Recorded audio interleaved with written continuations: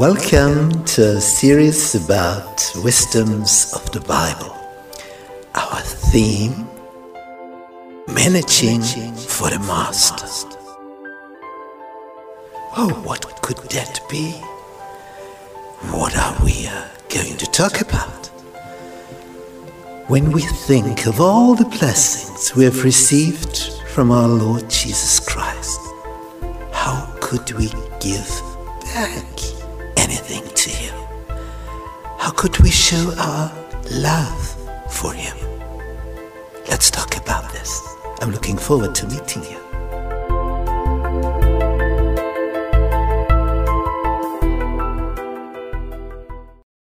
Tuesday, time to simplify.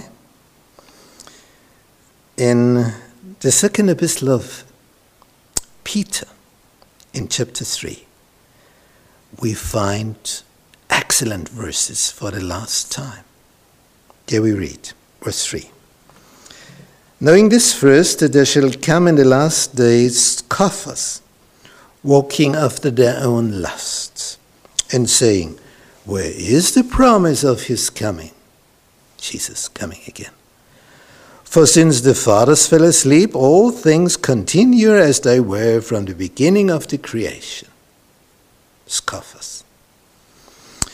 For this they willingly are ignorant of, that by the word of God the heavens were of old, and the earth standing out of the water and in the water, whereby the world that then was, being overflowed with water, perished.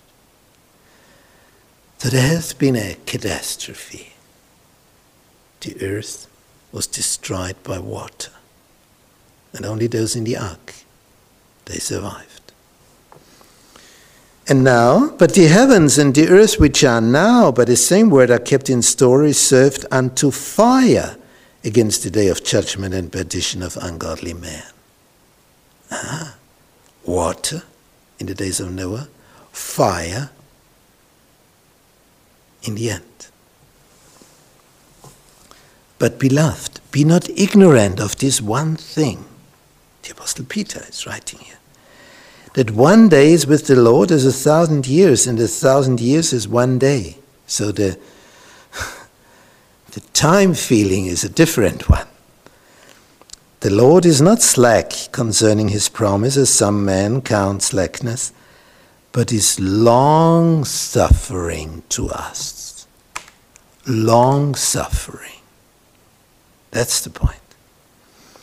Not willing that any should perish, but that all should come to repentance. That's the idea. But the day of the Lord will come as a thief in the night, in the which the heavens shall pass away with a great noise, and the elements shall melt with fervent heat. The earth also and the works that are therein shall be burned up. For centuries, people scoffed at this. The elements shall melt with fervent heat. How can that happen?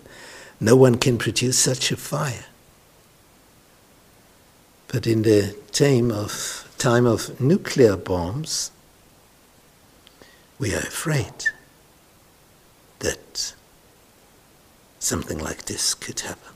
And it will happen. Not the nuclear bombs, but that the elements will melt. Because of God's will. And the heavens shall pass away with a great noise. When there's a lightning, when a lightning strikes, there is a vacuum. No air there because of this energy. And then the air rushes back. And then we hear it. Whoom! It's because of the air. It makes such a noise. Now imagine all the air around our planet disappears. This is more than a great noise. This is the end.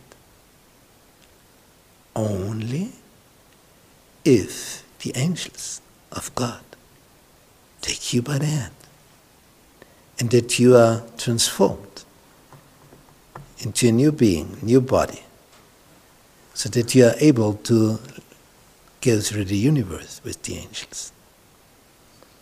And with this new body, which is a body that can exist in the universe where there is no air anywhere around, then we are taken to a safe place, to the center of the universe. And in the meantime, this planet is